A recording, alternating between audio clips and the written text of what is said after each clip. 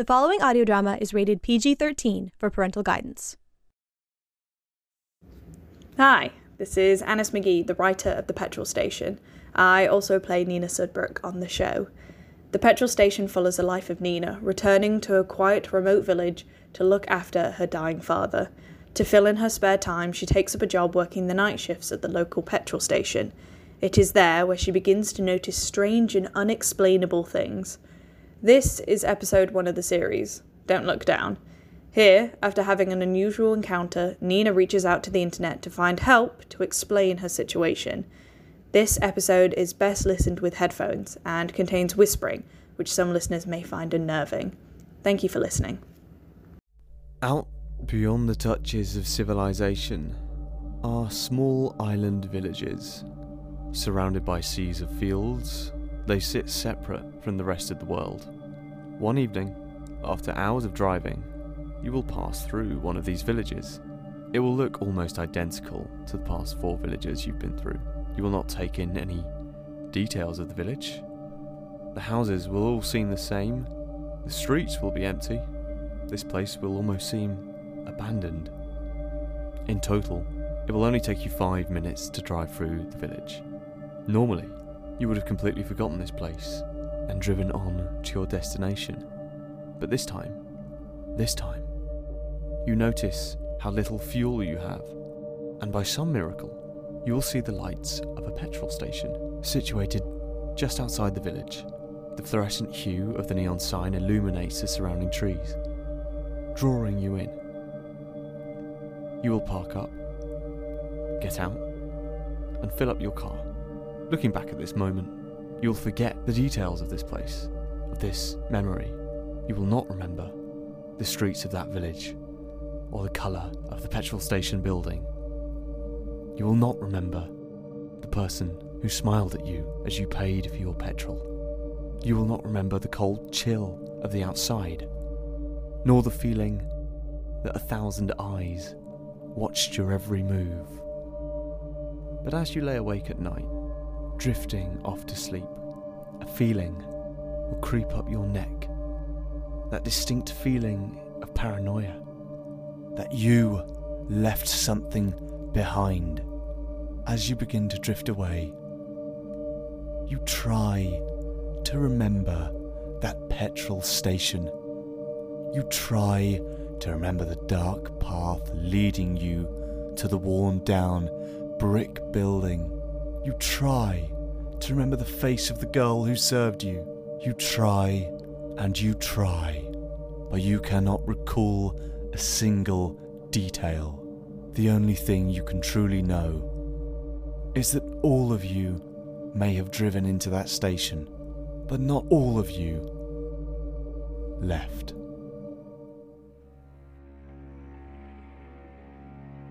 The Petrol Station, Episode 1, Don't Look Down.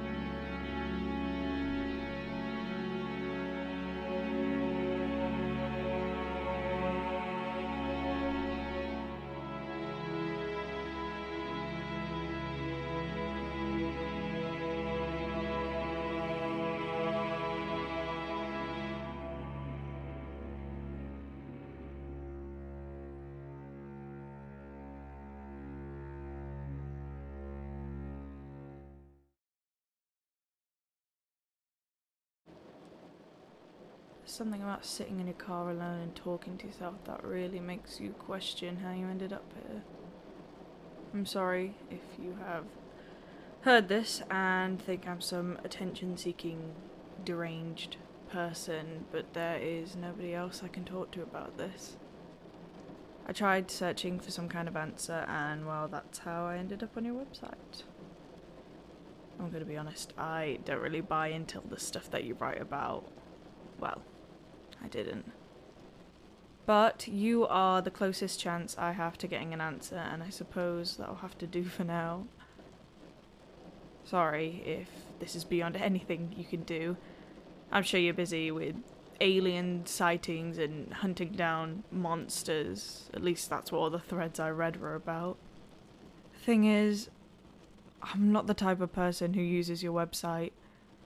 I don't really like using technology anyway, so please don't think that I'm some run-of-the-mill conspiracy theorist who makes this all up. You might be a conspiracy theorist, sorry. I'm rambling. I'm new to all this, and I don't really know why I'm doing it. Does not feel crazy, I suppose.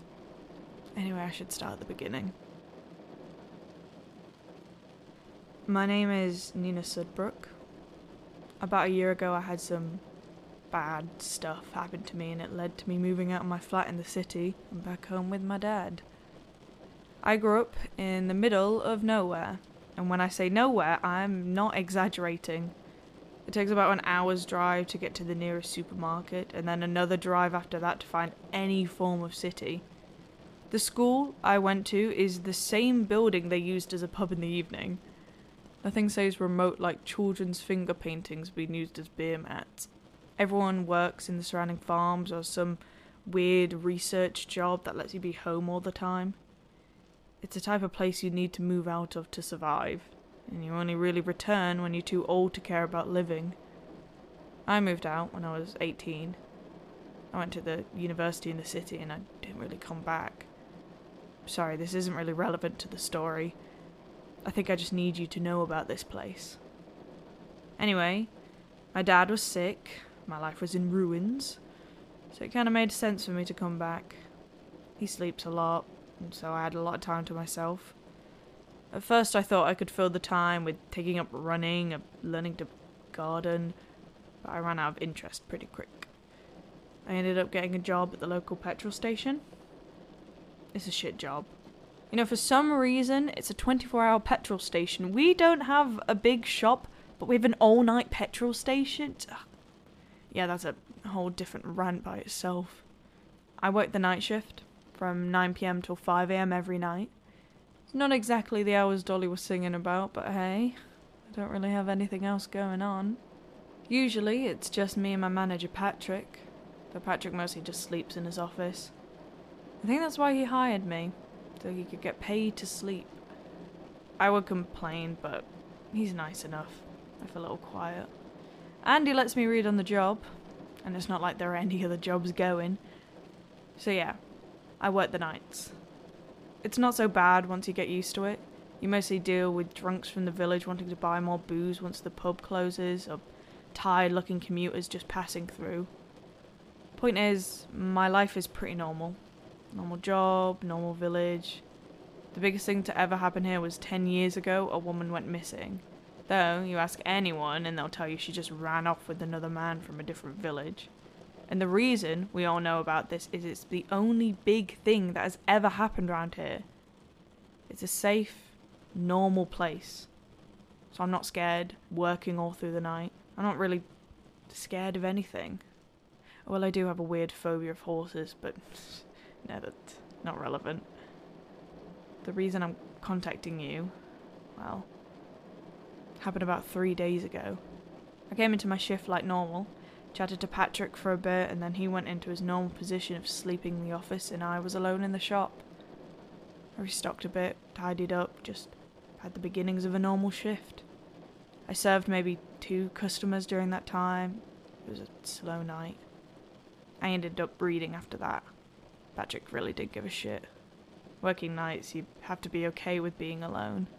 Hours will go by and you won't speak to another soul, all while just sitting there in silence. Around 1 AM, I was bored of reading, so I tidied up the shop floor. I decided to take some boxes out the back and throw them away. I let Patrick know where I was going and I headed out back. Behind the building, there's this small dirt road leading off to some farm. Usually I take no notice of it. Like everything around the station, it's normally too dark for me to see anything. However, on this occasion, as I stood outside throwing the cardboard away, I noticed something out of the corner of my eye. Now I know it's common for people to see things and shadows moving, but this It didn't seem like it was moving, more twisting the dark around me. It felt like the black shadows were pulsating next to me, like I could feel something shift and move. I turned around and looked down that dark road. Nothing. Empty as it always was. I felt a bit uncomfortable, that uncomfortable paranoia you get from overthinking. I decided it was nothing and went back to pulling apart the boxes. Then, I heard something, like a groan or a creak. I don't really remember. I looked up again, quicker this time. Hairs standing on my neck, I scanned the roads in the nearby field. Again, nothing. I felt like calling out to Patrick, but something stopped me. I heard that noise again, this time louder, like it was being whispered into my ear. I spun around quickly, and then the distance, secluded by the light fog of night. I saw it. It was a figure, standing still, seemingly staring back at me. It was too far at this point to notice any features, but I knew that they were staring directly at me. I stopped what I was doing, careful to not make any sudden movements. I started to rationalize it in my brain. Maybe it was a scarecrow left out the road to be picked up the next day, but the fields next to the station didn't have any crops in them. And I definitely hadn't seen anything before. Perhaps it was a drunk from one of the villages taking the long route to get to the petrol station. Maybe it was somebody who needed help. But the figure did not cry out in pain, nor did it move at all. I stood there, staring at the figure staring back at me for what felt like eternity. It didn't move. I didn't move. Finally, after a moment, I decided there was no point just standing about. I began to slowly put the last of the cardboard in the bin.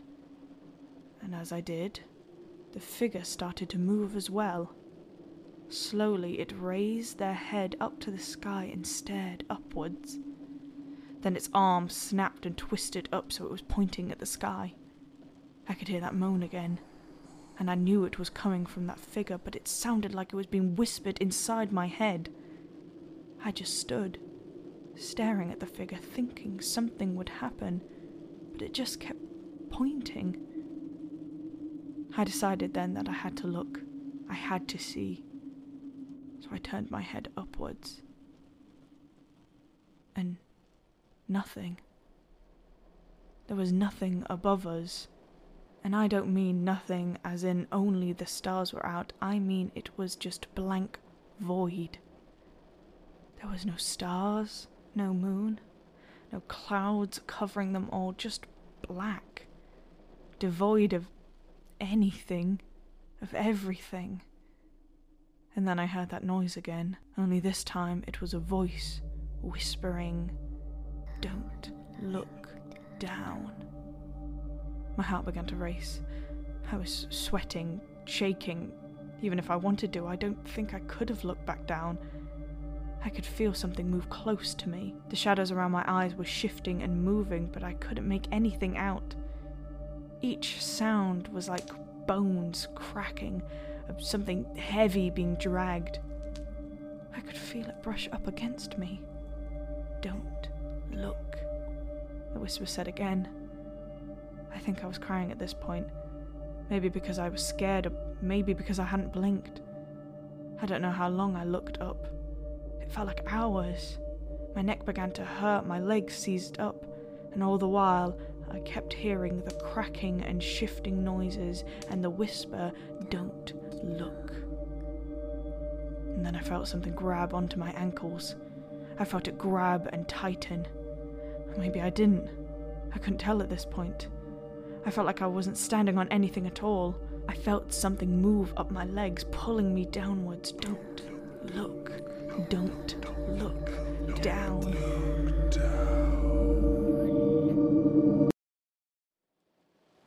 Then the back door of the shop opened. The noise crashed through me like lightning hitting a tree. I fell forward. I may have blacked out for a moment, but when I felt strong enough, I stood up.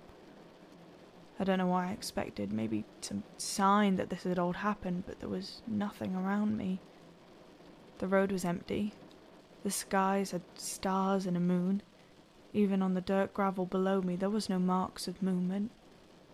At the door, Patrick asked me if I was alright. I made some excuse.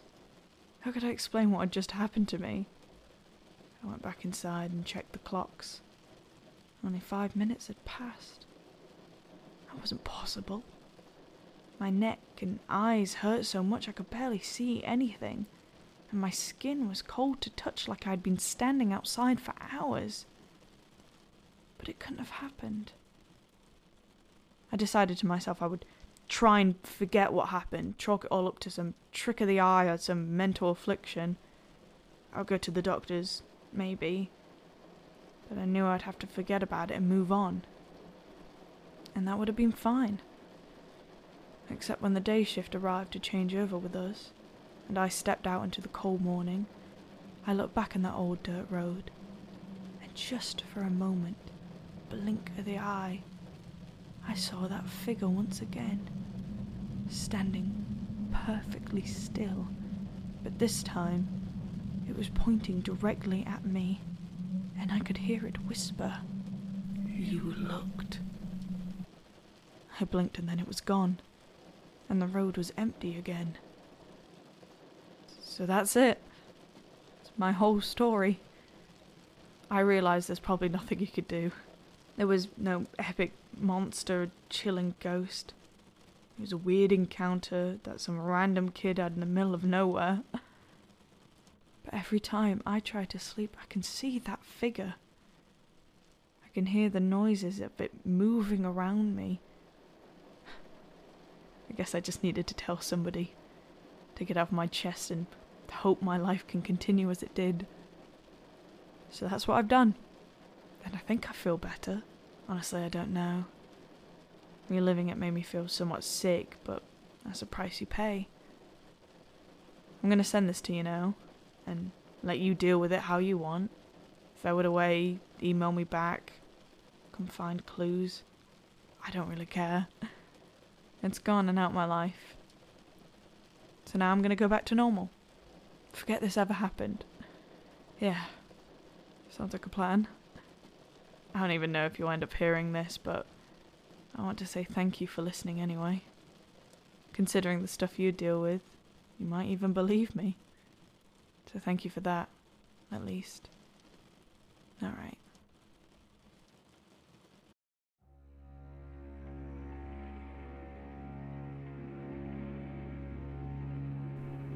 The Petrol Station is a Far Island production. This episode was written and performed by Annis McGee and Nick Odoms. For more information and full credits, go to Twitter @_Far Island.